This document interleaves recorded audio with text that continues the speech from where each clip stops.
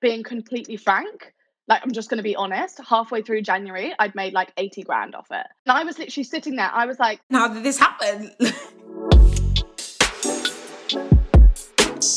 Now, before we get into this episode with Grace, I'm going to need you to subscribe if you're not subscribed already, as we have some incredible episodes on the way, just as juicy as this one. Welcome to the Caught Off Guard podcast, the podcast where no topic is off limits. My name is Patricia Bright. I'm a content creator on YouTube, a self-proclaimed entrepreneur, and founder of the Break platform. On this podcast, we're going to have some amazing and successful guests who are all trailblazers in their own individual field. From models to business owners to founders, experts, and influencers like myself. I'm going to find out what it's like to be them, what makes them tick, laugh, and how they got to where they are. And I'm even going to be brave enough to ask them what's in their wallet. As they say, honesty is the best policy, and hopefully you're about to be caught off guard.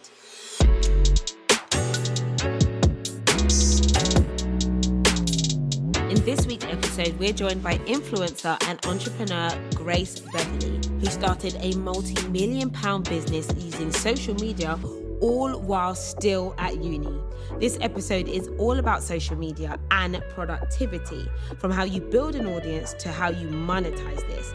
We're talking actual numbers and how you can also build a brand with a point of difference. Grace spills all the tea on her journey, from pushing through imposter syndrome, and we'll discuss why sometimes you just have to do things and stop overthinking.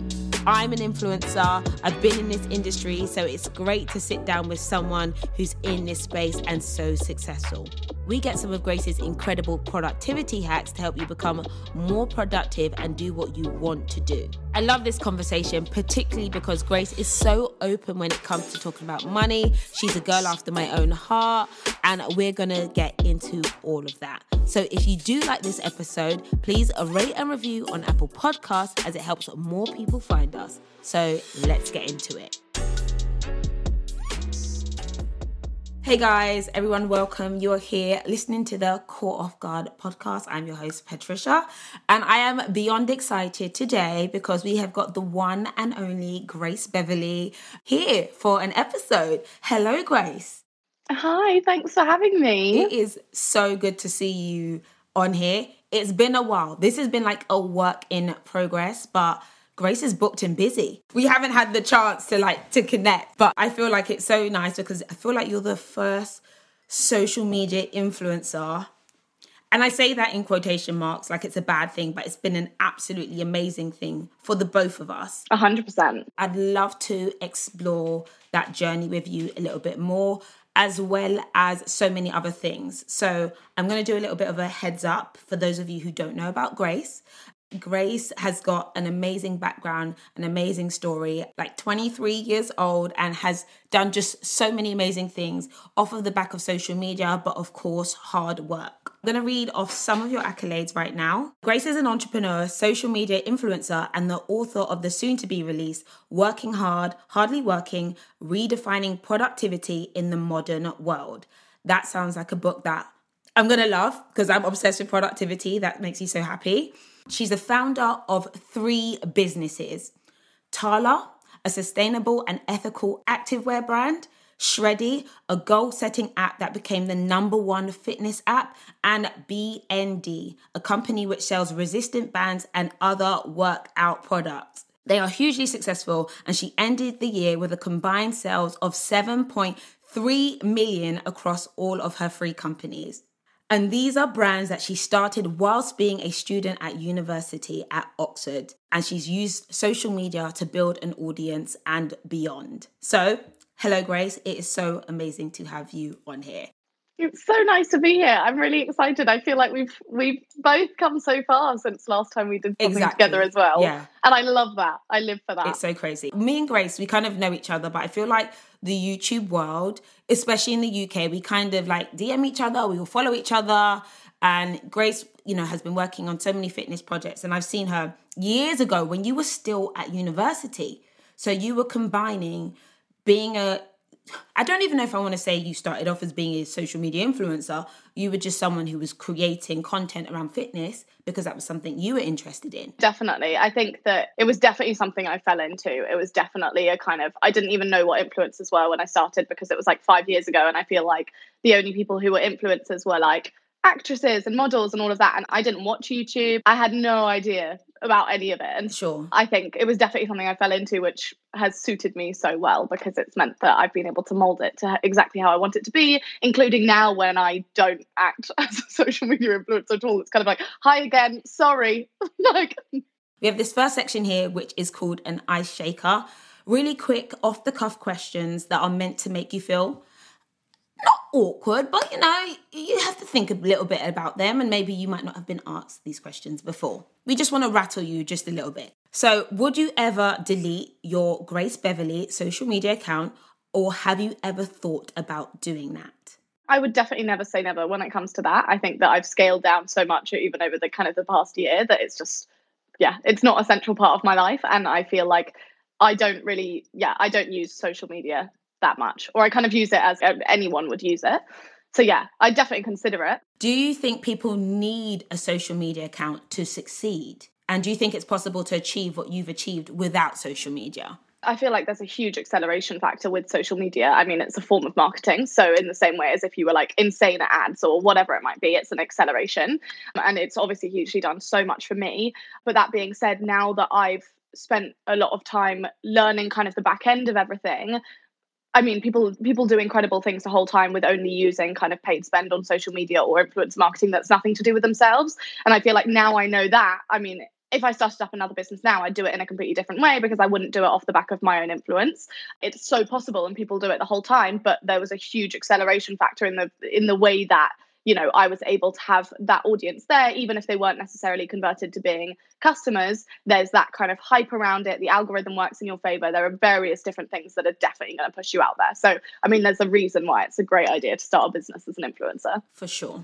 What's the biggest misconception you think people have about you? I think the more I've moved away from posting on social media, I think the more people think that I've got, I don't know, maybe it could come across this way because I'm not sharing vulnerabilities and stuff. But I did a post the other day where I was kind of like, there is a huge correlation between women being more successful and being asked to be more vulnerable and then being asked to show their emotions. And it's because of this kind of this kind of negative correlation between being successful and being likable as a woman. Yeah. And it's like you have to have a story behind you that makes you really humble, or that makes you oh no, downplay my success, all of this. Ooh. And so I think the more that I don't show that, the more people are like, oh, she must be sitting there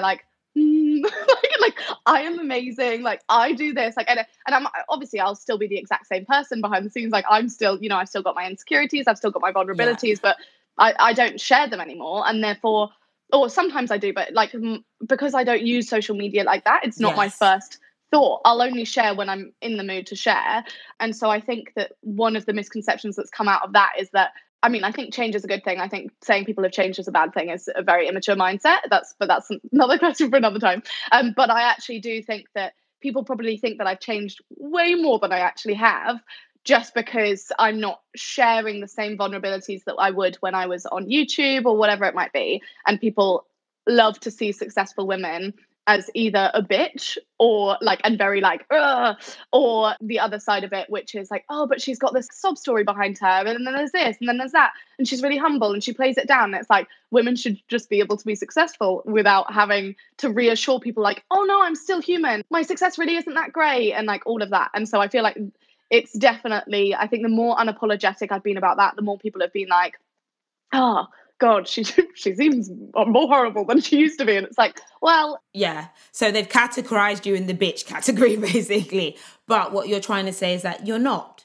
Essentially, yeah. I think when we look at the way we see women in a successful woman, I have to address that with myself too. There are so many people who I see as successful and I'm oh, but apparently they're quite hard to work with. And apparently they're really, really hard cutting. And you would never say that about a successful man. You just say oh, he knows what he's doing, or he's whatever. And so it's I feel I've had to address my own preconceptions with that too. And I definitely see that applied to me from other people. Ooh, oh my gosh, we're loving it. We're going to talk about this in detail, but this is still the ice shaker. What was it actually like going to Oxford University? And what are some of the things that no one prepares you for? It was daunting, and I think no one prepares you for things like the imposter syndrome. I think everyone who's there doesn't think they deserve to be there because they think there's like some ultra high genius that they're not, that everyone should be. And it's the first time you're thrown in the deep end as an adult, being like, make new friends, then decide to live with them within 2 weeks for next year. Otherwise, all the leases are gone. So there are challenges. But I loved it. And I wouldn't have changed it for the world. What are your thoughts on cancel or call out culture on social media? And have you experienced it yourself? I think there's a real importance for accountability. I think that some areas of cancel culture need to be worked on because they don't allow anyone, including like me, I found before, you hear something, you take it at face value, you don't look into it, you cancel whoever it is or whatever brand it is or whatever, and it's really hard to get around. Yeah. And I think that I've definitely, now that I'm seen as more like a brand and like all of these things, I very much try to avoid doing that to other brands because, like, as in it's kind of like you don't necessarily know. Apart from, I think there's a very clear line when it comes to racism, homophobia, sexism, like basically just there are some clear lines, and then there are some things that I think people love mob movement and they love kind of everyone in. I've got the facts and all of that. I mean, I talked about it. Yeah, I've talked about it before, but never in kind of, I think there are some things that definitely need to be cancelled and that I think that need to be kind of held up, but I think there's a way we need to address taking things at face value.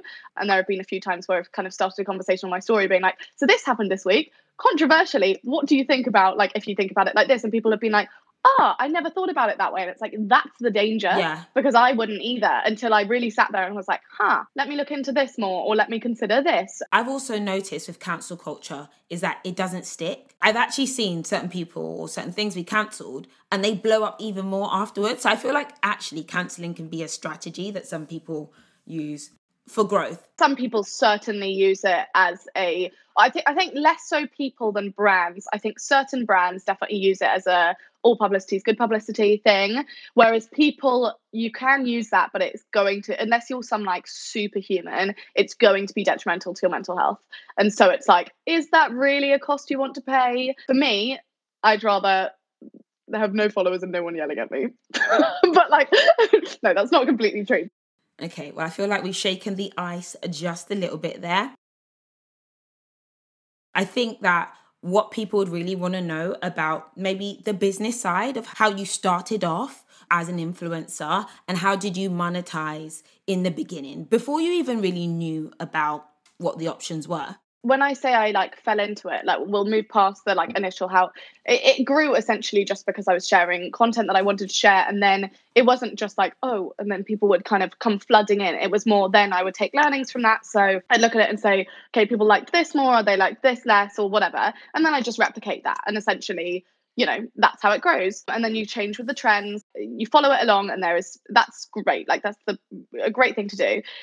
So I worked at IBM for a year before I went to uni just to earn some money, get some corporate experience. When I was there, I was putting loads of recipes up on Instagram, and they were essentially, I love eating shit, but I was trying to be like fitness. Essentially, I'd make healthy versions of unhealthy recipes, and then people loved them so much, and people were asking me to share them the whole time, and I was like, which I would love doing. And then after a bit, I was like, I have a full-time job. Like I'm leaving the office super late.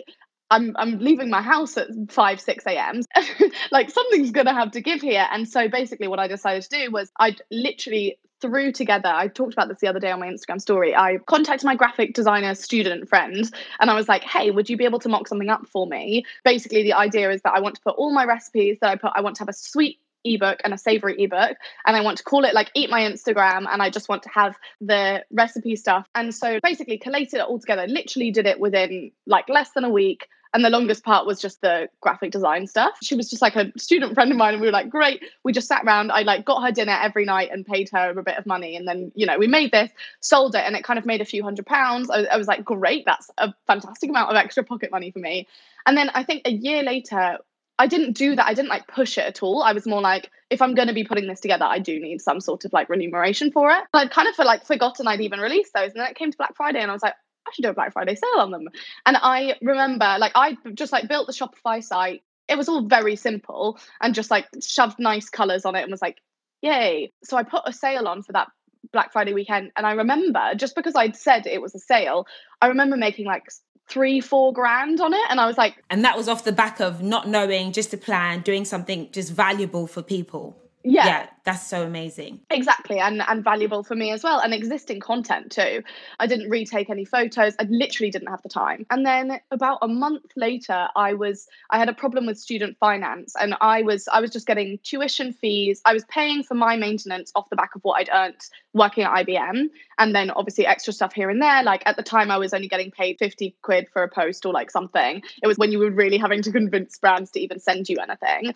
Then I was meant to be getting my tuition fees from student finance, and there was a problem with it. So it was in my Christmas holidays after my first term at Oxford, obviously like really trying to work really hard, prove that, you know, I'm good, like all of that. And then I got an email being like, you officially are on like the suspension notice for Oxford University because you haven't paid your tuition fees. And I was like, oh my God. So I sent like frantic emails to like the bursar, to like all of these people. And I was like, I don't know what's happened. I've signed up to student finance. Like I wasn't going to pay it myself. And they're like, okay, that's good to know. Well, now we know that, you know, we can keep an eye on it a bit more. And they were like, I was in a really nice college. They were lovely. This year, for example, with all the COVID stuff and all the awful things about the results and the state school results, they basically just said like, look, if you've been disadvantaged by this, we're letting you in anyway, whether it's this year or next year. They're a great college. And they were like, it's fine, but you really do need to pay them. And I was like, okay, well, like I'll call student finance because I've not got 9 grand lying around and my parents don't pay for uni. And so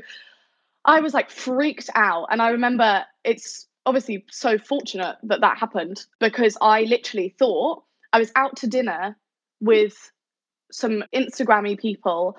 And I was like, I've always thought that I wouldn't sell like a fitness ebook for a while. And I was like, I'm just going to have to do it. And I went home that evening and wrote it until like 5 a.m.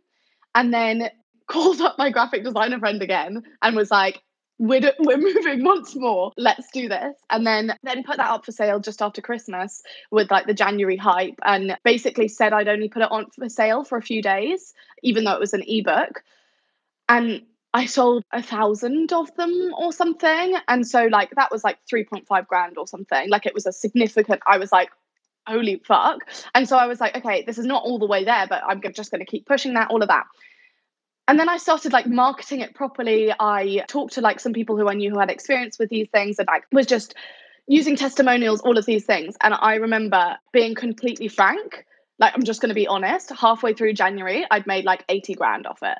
It was unbelievable. And I was literally sitting there. I was like, what do I do with all this money, and how did this happen? What? Sorry, I didn't. When I said that I sold 1,000, they were 30. I literally just realised my math. I didn't make 3.5 grand. That's what I made in Black Friday. It was like 35 grand at that point. Wow. I honestly have never seen that money. Never thought I would see that money just like sitting there. Yeah. And I was like, what the fuck? And then basically, then student finance came through a few days before I was even like, is it wise? Because I've always been of the opinion that you're meant to get a student loan anyway, because it's basically free money. And then you only ever pay it back in essentially like as your, you know, for a certain amount of years and only after a certain amount of time. So I was like, okay, great. Like, you know, fine. And so that went in, and then I just like had this money that I wouldn't have started if not. And basically just decided to look at other avenues, look at what I could do with it, set up an Instagram page for that specific product, took people on board, and basically just started being like, right, I guess this is what I do then. And then people loved it. So when that 8 weeks was up, I wrote another one, like just various different things, paid like experts to be able to approve things, like I just wanted to make it really good, and I wanted to make it a good product. And I think that we all have this sort of mindset where it's, oh my God, that money, I'm like, people have paid me this, like this has to be the best it could ever be. And like, I need to reply to everything. I need to do this. I need to do that. And I was like stressed out my mind, because then I also, you know, was going back to exams. Fast forward, I decided to do physical products in November of 2017. Of that same year where you had the accidental... So it was technically the next year. So that was December. And then around in November, I was like talking to manufacturing partners. And I remember I was using resistance bands at the time, these fabric resistance bands, but I never knew about them until my PT friend had been like, oh, you've got to use these. Bodybuilders use them the whole time to grow their glutes. And I was like, like, how have I never heard of these? I've only heard of like the shitty rubber ones. And then started using them. I was like, this is amazing. And then I looked online, they were like £40. And I was like, that's a lot, like, as in that's a lot. So we started looking at manufacturing of it. Turns out that was just the going rate. And so they'd been hugely inflated because they were such a specialist product for a specialist niche market. Yeah. And I was like, fuck that. Like, girls want to grow their bums. So like, I'm going to make them and I'm going to sell them for £14 and I'm going to write a free booty guide to go with them. And so basically, and that was so feasible. I mean, it wasn't a margin. If I was doing it now, I would have made the margins higher because you understand that obviously what comes into that margin, it's not just profit, it's marketing, it's staff, it's office, it's all of those things. It's everything else, of course, yeah. But like that made sense to me at the time. I had very few like sunk costs, very few like marginal costs, even apart from the actual like CPU of the product. And so I was like, great, cool, let's do it. Put 200 of them or something up for sale. They sold within like milliseconds to the point that the website glitched and we sold like 10 times the amount that we had. We had to call the factory, get them to work and like overdrive, ship them all over and fulfill the rest as pre-orders. And then kind of like the rest has been history. In summary, what you've just said to me is that out of need, because you needed to pay your student finance because the loan hadn't dropped and hit the account as expected, you realized that you had an opportunity. Actually, I don't even know if you realized you had an opportunity. You just had necessity. And you accidentally dropped on an 80 grand deal or an 80 grand situation. You put something together. You didn't even overthink the process. You just had need. And then that was the result of it. And I think you've been able to build off the back of that. And I think there are so many people in similar situations that they have needs. And that, you know, it might be a bill to pay, it might be a school fee to pay or something like that. And they just need to kind of almost this is the definition of being entrepreneurial. It's like, what can I do? What can I scrub together and then take action and do? 100%. And I wouldn't give myself as much credit as saying like some of them were conscious. Like it was more just like, I could do this, I could do this. I've sold so much shit. I realized how much shit I've sold that like has never made it to like the now version of the brands. And it's not as in, I don't mean it's like shit that was sold, but it's kind of like avenues that I haven't then taken or like whatever. And it's just about being like, I could do this and finding out what works for me. For me, it was great to have the time that I was at uni where I didn't need to like take a leap, quit a job, like make a decision. It was more about finding those avenues and then creating this concept that I actually want to do essentially like a full-blown brand. Love it. But the thing is, you were doing it while being at uni. You were multitasking and doing what you had to do while doing something else. You had responsibilities. And I think there's this idea that people are like, I've got to quit my job, or I've got to stop doing what I'm doing, or I've got to drop out of university. But I think it's really important for people to understand that not everybody has the luxury to do that necessarily, and that you can kind of, they call it bootstrapping. You bootstrapped, you came up with an idea, you did it on the fly, and it paid off. Doesn't always pay off, but in your situation, it did. Now, how did you balance being at uni as well as building all these brands? Small plug, I talk about this a lot in my book, but essentially I'm very on it in terms of the way I plan things and the way I deal with everything. And like, you're a spreadsheet hoe. I'm just like everything. Like I have like a methodology for like everything I do. And it's like a language to me. But for me, it was like at school, for example, like I always, because I did music, like it was always like, you know, I'd come in at 7 and then school would start at like 9 or whatever it would be. Like I'd always have things around that. And like, I think actually going to a uni where I had so much work was really helpful, because if I went somewhere where I had an essay a term rather than one every 2 days, then like, I think it would have been a lot harder to make that kind of schedule. Whereas I worked it as a job anyway. I just come from a job, like I've just come from my internship.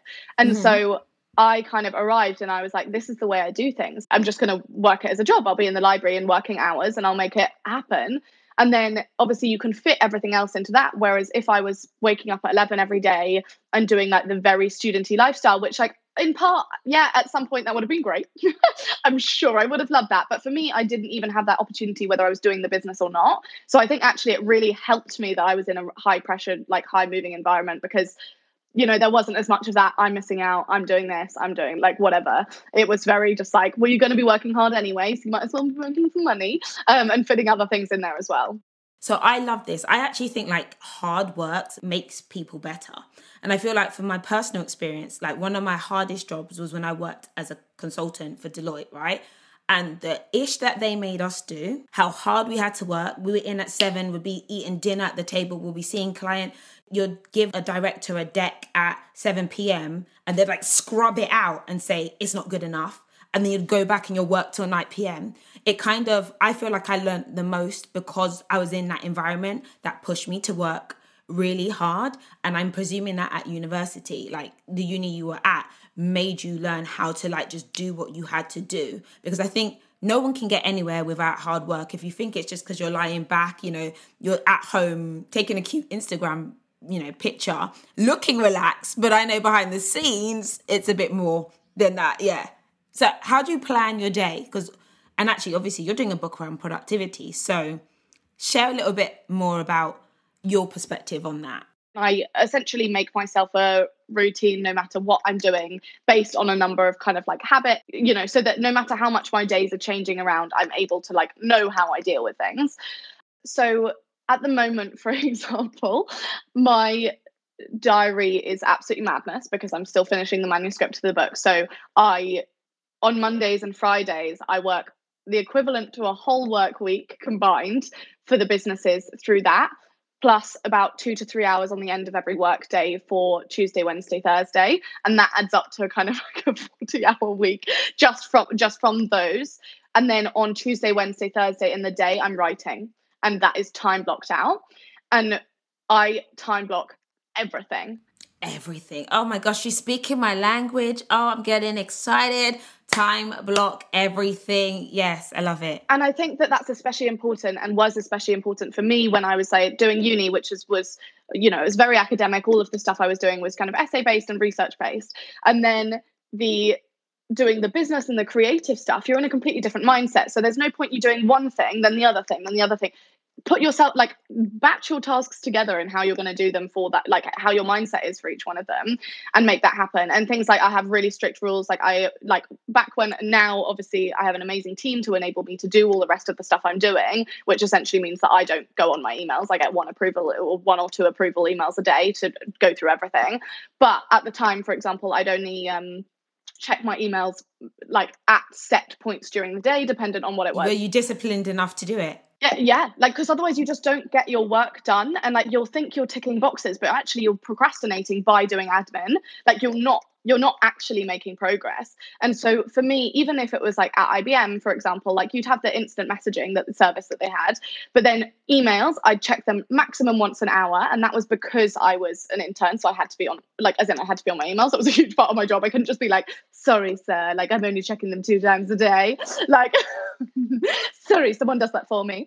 No, that wouldn't have gone down well. But for example, even in the uni day, like it would be maximum twice, and then I'd work around that, because otherwise you use it as a real form of procrastination. And it's the same with it's the same with like any communication, phones, anything. My ethos is, if you're working, you might as well be working. Otherwise, you could be doing something else. Ooh, no, but this is so true. There's a book called Make Time. And these guys, they worked at Google, and they actually were part of making email and also like bouncing emails or whatever, stuff like this. And they literally talk about the fact that these systems are put in place to distract you. They actually want you to be on platforms as long as possible. That's how they make their money, right? You know how they say that if anything's free, then you're the product. So essentially, for example, like any social media, if you're not paying for it, you are paying for it somehow. Otherwise, there would be no means for you to use it. So you're paying for it with your time, and therefore with the eyes you're putting on ads, therefore with the amount of like traffic you're giving them, whatever it might be. Yeah. These are designed to distract you. And there was a really interesting, I don't know if you've read Trick Mirror. It's by someone called just Gia Tolentino, and she's like unbelievable, like the smartest essays on like modern time that I've like, just unbelievable. And there was this one like passage where she essentially talks about us on social media. We do the same thing as, you know, the lab rat experiment, where like there is, you know, where there's like water, and if it comes out at like regular times, then they like don't tap it, they don't go on it, they go to like do whatever they're doing regularly. And if it comes out at like random times, they're constantly like tapping the water thing, like trying to get it out. And that's like us with social media. Like we're scrolling, we're not getting any joy out of it. And then there'll be suddenly, just for the like an inkling that someone will give us that like, haha, or like, oh yeah, that's motivated me, or whatever it might be. It's like we have that like lab rat behavior. We're like constantly just trying to get that stimulated, like whatever it might be. And then as soon as I kind of just like thought about it more, like, don't get me wrong, I'm like, my screen time is embarrassing still. Like, there was all like various different things. But when I'm working, and like, I'm going to do good work. Otherwise, I might as well be with my friends or like doing something I love elsewhere. There's also the new movie that came out on Netflix. It's called The Social Media Dilemma. So they talk about this. But I think learning to balance and work really hard and then also play really hard and then prioritize other things is really important. And that's the way you've got to potentially where you are right now. But I feel like you know this very early because I don't think this is common for... do you come under millennial or do you come under Gen Z?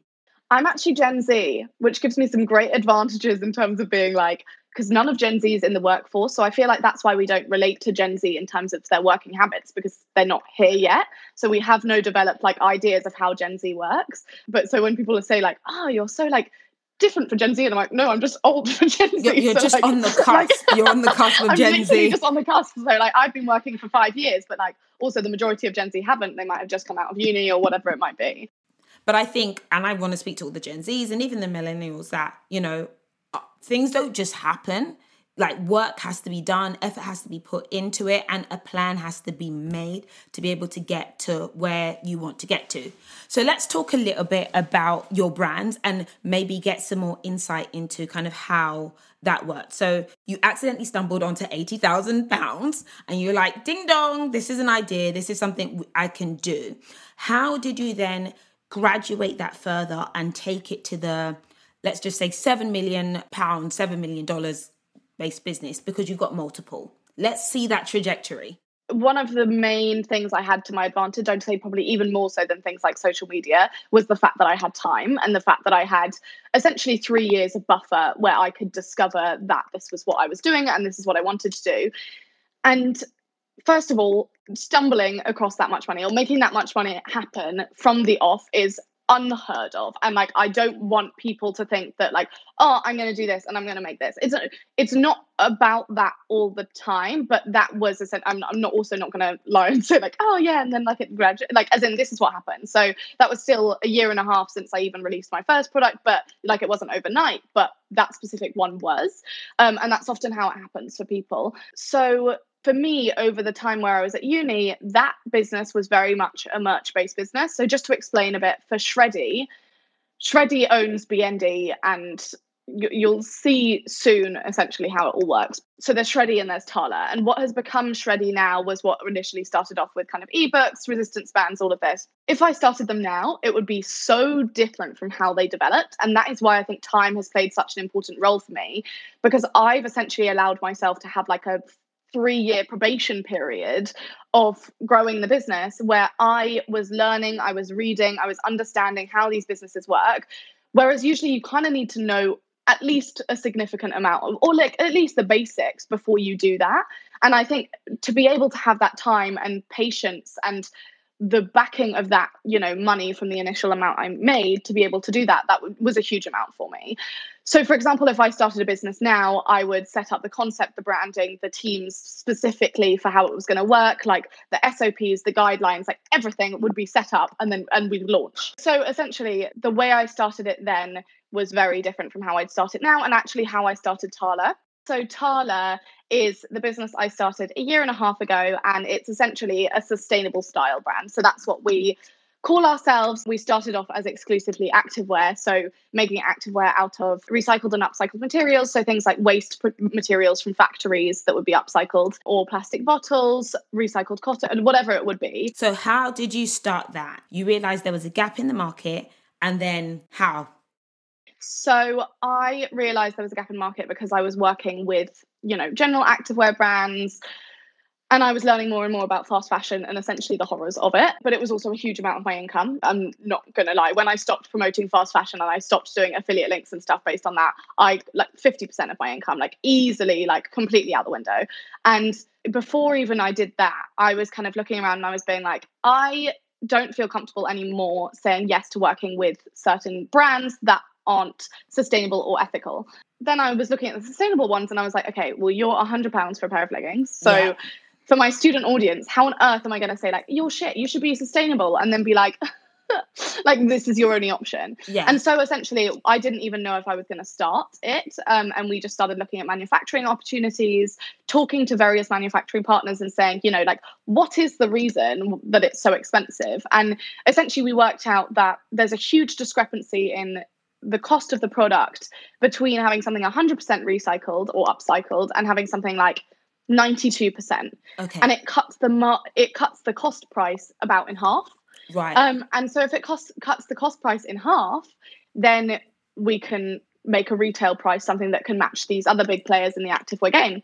And then we were looking at people and we were like, but not everything's 100% upcycled. So why are other people doing it? And it's essentially because sustainability has now come with an acceptable price tag. And yes, things should be more expensive. And, we should be paying for ethical labor and we should be like all of these things.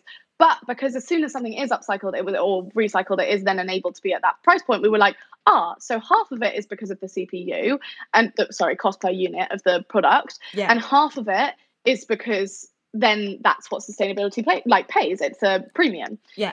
And so after looking at that for a bit, we essentially worked out that we could do it after literally, I think like 6-7 months, we worked out how we could do it. And before that point, I'd kind of conceptualized the branding, what I'd want it to be like. I set aside these core pillars so that we'd always be inclusive, we'd always be ethical, we'd always be, like all of these, like affordable or accessible, like various different things. And these were kind of like the pillars of not going to compromise for the brand. And then got round to essentially just kept pushing back the launch date for a long time until it was about a year after the initial conception of it, just because we weren't ready. There were manufacturing problems. Like, we essentially were entirely unprepared for the business, not through any fault of our own, but more because it's such a different business. And I thought based off my other experience, it would be kind of related in some ways, and no. So then we launched a year and a half ago, and it has been such a huge journey since then. But we did 6 million in our first year, which was huge. Huge. And also especially for a sustainable business to be able to break into the market in that way. And essentially what I've come to realize through looking at like our P&Ls and profit and loss sheets and like looking at the way that things have gone, I've just realized that essentially we've been a hugely disruptive brand. So we've come into the marketplace with a similar offering to some people, marrying a similar offering to another. So for example, the price point of ours is the same as the big players in the sportswear market that aren't kind of up Lululemon way, but are, with the offering of the sustainable brands. And then essentially we married them together, and that is how you create a disruptive product. And that is like, there's this thing called the S curve, which is essentially where disruption comes into a market that we, like, without even knowing in some ways, we were like, we want to do this, so let's do this. And that's been such a huge advantage for us. And Tala was definitely started in terms of like, I had a team on it before we'd even launched. We were very clear on like the guidelines, the conceptualization, like the Instagram, basically every area of it that I had kind of learned along the way with Shreddy, I made happen with Tala. And so that was a lot more official. And now I'd launch a business even more kind of like, okay, essentially just like rigidly set in place. And to have the grace period essentially to enable that to happen and still be profitable and still be able to, pay people, make moves, all of that. I think that was one of my biggest advantages. I think to be able to be given essentially the opportunity to learn as I go along was huge and like the most valuable thing I've had. So that's kind of like how they started, and we're about to embark on a really, really extensive scaling journey. So have you guys been able to raise funding for Tala, or is that part of the plan? Essentially, both businesses are still entirely self-funded. And I think people often think that self-funded then means it's from my bank account. That doesn't, as in it's a number of different ways it can be. It can be from someone's like, it could be if I put in like previous, like invested money that I've got. So for example, like Kylie Cosmetics, she invested 250 grand of her modeling funds in to start it. Whereas ours essentially was what you would see as kind of bootstrapping. So kind of like reinvesting previous profits or pairing with manufacturing partners and essentially doing a revenue or profit split with them, but not giving that away as equity. So I was quite clear about being smart about that. And that's something that I wanted in terms of building yourself and like building the company in the way you want to. You've got to be really clear on those things from the off. But it's definitely not out of the question. I'd say for Shreddy, Shreddy is hugely profitable, kind of to a ridiculous degree. So as in, it's insane. So it shouldn't be that profitable. In my opinion, that's lost potential, because we should have been spending, like, as in we should spend those, that profit margin then better on other things that we should be doing to increase exposure, all of these various different things. Also another story for another time. But with Tala, it's more likely that we'll look for investment. First of all, because investors want to be investing in sustainability, so we can often get so I'm sure that we could make some amazing moves with people who really want to do good things. And also because clothing's like a really hard business, and it's nowhere near as profitable as digital, which Shreddy is hugely made up of. So you wouldn't not look at getting funding, but so far you've bootstrapped all the way to where you've got to now. Yeah, so it's either been a reinvestment or it's been partnering with people to essentially be like, okay, you get the manufacturing. Once we get this back, we'll split this or whatever. Okay, love that. So what's one of the biggest mistakes you've made in the beginning of your businesses, and what has that taught you the most? Off the top of my head, I'd say I always should have hired faster. So I hired my first few staff probably faster than I ever would have, just because I was at uni and I was kind of like, I need the extra help. I'd rather have more outgoings and actually be able to make sure that, this is all working and not lose my place at uni. But then after that point, I didn't understand the way that organizational structure and infrastructure is built within a business enough. And over the past year, basically, I've spent a lot of time reading, studying, talking to people, and essentially just working that out, learning. And now I know essentially there are so many people who I look at businesses that are significantly smaller than us, and I'm like, right, I see why you've got that person. And now it's meant that we're at a stage where we're kind of like, in some areas, we're hiring kind of like a person a week, and it's getting pretty insane. But essentially, I should have hired faster, and I should have hired. I feel like that's one of the most important things, is that people think that it's always better to spread themselves and actually try and get things done, because then they don't need to pay for the people. But the majority of early hires, I've found in my experience, pay for themselves in the value they add. People always say hire better people than you at their prospective subjects. And then if you have like someone like finance, marketing, like all of these things, and they're all better than you at that thing, then like it's the same way as being like 100% of like 2 million is 2 million, whereas like if you're like talking 20% of like 100 million, like it's going to be completely different. And so like actually looking at what your perspective is based on your kind of ego and your like legitimacy within the business, and then looking at what the business actually needs, I find often gives very different answers. And for me, one of the big things there was like, I didn't feel legitimate if I wasn't doing everything. And then it was only when I realized that I couldn't do everything, but then I'd still be really stingy. And now I'm like, hire this person. You know what? We'll take 2 of those. Like, as in like, and that's honestly how I'm like now. And we need to be like that. And we could have grown a lot faster if we weren't like that. So I'm all about, now I'm looking at everywhere, we've done amazingly, but now I'm like, we lost potential here.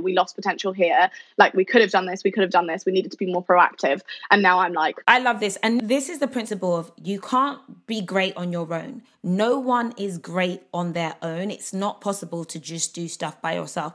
And no one's saying that, people can straight off the bat, like hire a CTO who's worked at a startup or something like that. Like you can't do that straight off the bat. But finding people who can do things better than you can do it is essential for any kind of growth or any kind of development. Even myself, like I hired actually someone who, previously worked at a startup and, got it sold for 25 million. So I'm like, okay, whatever she did, like this is what I want to do. So I'm going to hire you. Come in, let's work together, let's do this, let's build. But even if you're not looking at that kind of scale, I think learning that you just don't know everything and there's people who know it better than you is like the way to then really scale anything that you want to do. I think my problem was kind of the opposite, in that I had, the kind of self-doubt and imposter syndrome around something. So you kind of think, well, if I'm hiring people better than me and they're working for me and they're adding that value, then I was like, then it's not my company.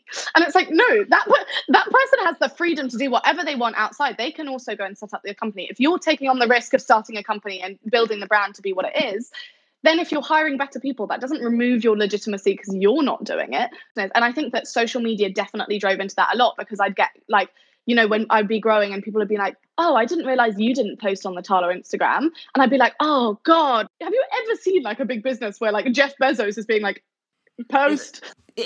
No, it doesn't work like that. Rather than being kind of ego and thinking I'm the best, was being like, I can't take credit for better people. And it's like, no, you can take credit for being smart enough to hire better people than you and them taking the business in your direction and your strategy.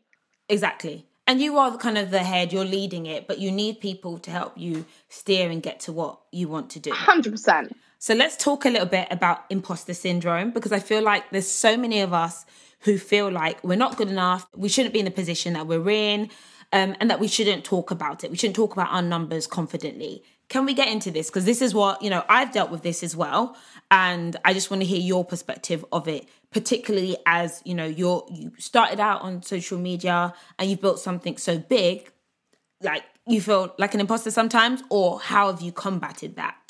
So I feel like I've definitely combated that over the past year by just learning, like just getting better at things and just being like, oh, actually, no, like I can sit down with people now and I know what I'm talking about. Like I feel very confident in that. But even before that point, I think because although it was like a year and a half between when I started something and actually started making kind of money, like proper money off it, I actually think that everything will always feel like an overnight success. And therefore you will always feel like you don't deserve it, unless it's like a kind of really long slog. And we're programmed to think that, unless we kind of like make everything and like physically like sew our own clothes and like do this, like all of that, until we get to that point where it's done well, that's the only point that we deserve it. And it's like, no, if you do something quicker but because it's smarter or because you took advantage of a gap in the market or whatever, that doesn't make it less legitimate. It just means you were like also smart about it. And like, I think a lot of that has been me learning about that and just kind of being like,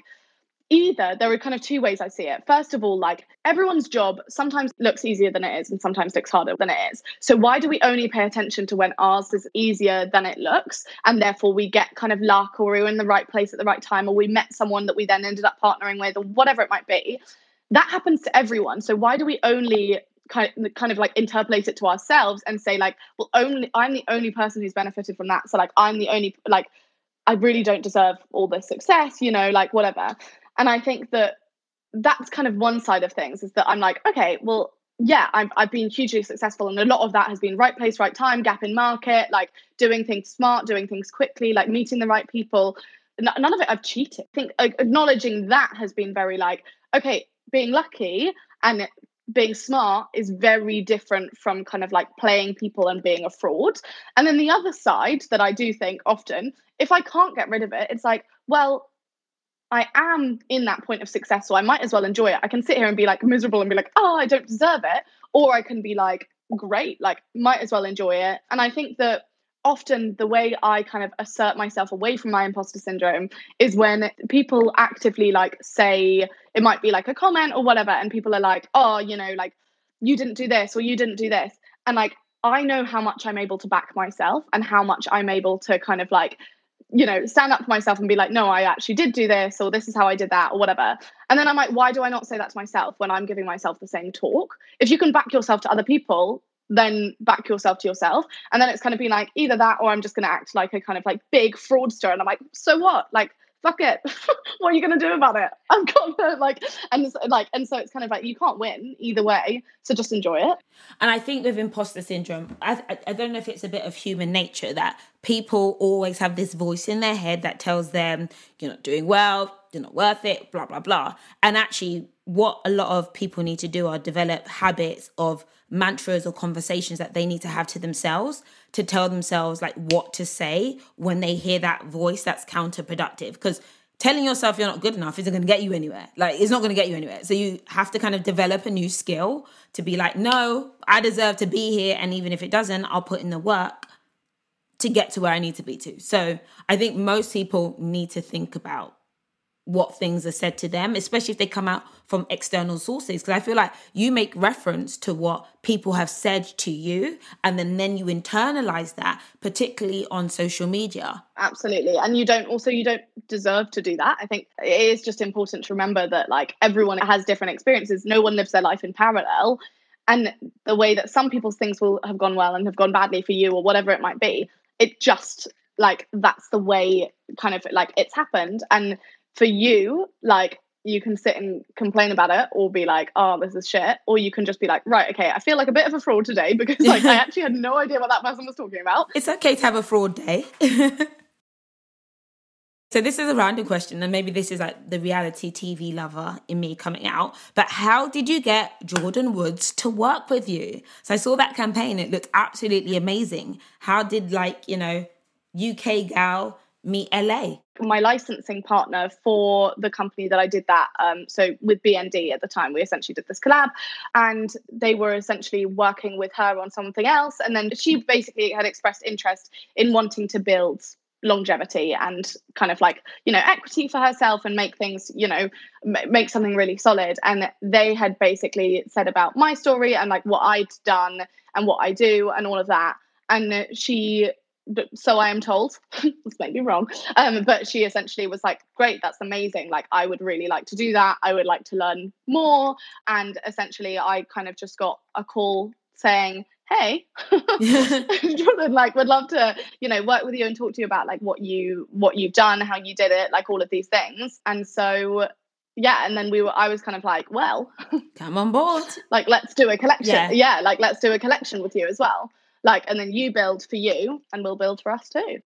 I love that. I love that. So do you work with social media influencers, and do you find it weird working with social media influencers and kind of being a social media influencer? Yeah, so I don't really do brand deals anymore. So for me, the way I'm kind of feel like I'm no longer on that side. I like sometimes do, for example, like I've got a really exciting one coming up with like a bank about investment. And it's like, to me, that's great. Like that's the type of thing that it's less like, it's more in line with what I want to be doing. And so it does feel weird to be on the other side. And I guess that it's part of our strategy at Shreddy. It's influence marketing, and it's going to be part of our strategy at Tala. Essentially, we just haven't had the margins yet, and it hasn't been the route we've gone down. And we've been lucky enough to like still get the benefits without that type of marketing. But it is weird. It's weird that being on like the other side and knowing like, you know, I know how I liked creating content. And then I think instantly when I was looking at the budget that we had for it, I was like, we've got to get them to do this, and this. And then it was only kind of a week ago that I was like, you know what? Why has this changed when I'm on the other side? I used to get so angry at brands that would be like, oh no, you have to do things like this. And I was like, but I know my audience and I know they're going to want to do best. And I know this will sell better. Please trust me. And I was like, why has my opinion changed when I've jumped to the other side? And it's just because you want to get your money's worth and you know how much you're spending on things like this. These things are like really expensive.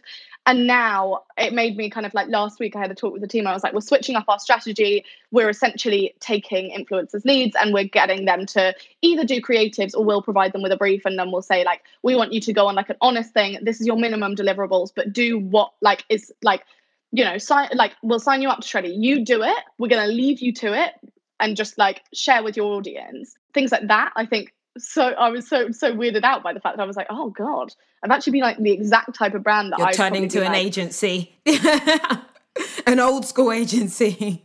I know, that doesn't understand those things. And I was like, that's my one, also a huge benefit of mine is that I do understand that from both sides. And that's always been my kind of like specialty is that like, you know, I've got that area down. But that was very, definitely been interesting for me. So where do you think the social media space and influencer space is going to be, say, you know, in a year from now? I think it's very saturated and I think there's definitely space for everyone. But I think also what it does is it kind of like inflates and it creates this kind of like bubble, I think. And I think in the same way, it's sort of because there are so many people out there, like you can find like doubles of like whatever, like the whole time when we're looking for influencers to do things, you know, there are pages of people who will come up with very, very similar stats. And I think that the differentiating factor will be people who can get their personality across. And otherwise, for example, we no longer really work with influencers who can't convince us of that, because for us, it's just, you know, we might as well do paid spend, like we might as well do that on ads. And it completely depends on like what type of campaign we're doing, what the kind of like key performance indicators that we want to come out of it. So whether we want exposure, followers, like, you know, like sales, whatever it might be. But mainly for us, we kind of looked at it and been like, oh, there are literally so many people with a lot of followers now. the people who will do well are going to be the people who can establish their own personal brand. It's about that honesty and that authenticity. And I know people have always said that, but I don't think that's actually been held true to in the influencer world. And I think that is what's going to change. I love it. I feel like this, even personally, like I used to kind of, I don't know what the word is, but I would dim myself down because I'm actually a really opinionated person. And I sometimes like I have to like hold back, like, Patricia, don't do it. Remain professional, be Instagram, just take the picture, just don't do the video, just be quiet. But I recognize how much people really connect when you just genuinely share from a place of depth. And I think it's so important for anyone who's thinking about like being an influencer or even starting a brand. Like, it has to be 100% a person sharing who they are and what they're genuinely about, which is even why like the break had to be, I had such an itching feeling that I had to do this, because it was, I don't know, I say like my calling. I just had to have these conversations because it was so important to me personally. So, hey. Yeah, I've said this to you before. You've done it so well. Like, you've honestly, like, I think it's so important what you've done. And I'm such a big fan. I don't watch YouTube, and I actually watch the break videos. So it's random, but it had to be done. And I think as well, there's a level of, well, you're a beauty guru. You do fashion videos. Why the hell are you talking about this subject matter? And this is where something I might feel imposter syndrome about, but I don't care. I just do shit anyway because I feel like doing it. But that's like being like, why do you wear clothes? Because you're a finance person. Like, as in, like, you're still gonna potentially wear makeup or use skincare or like wear clothes no matter what you do. So like, and like there are always going to be angles that you can take. Like, my specialist subject is music. Like, very true. Very true. It's all about, finding what works for you and actually what you enjoy. Okay, so we're going to kind of try and close out with a section here called Drop and Give Me 20.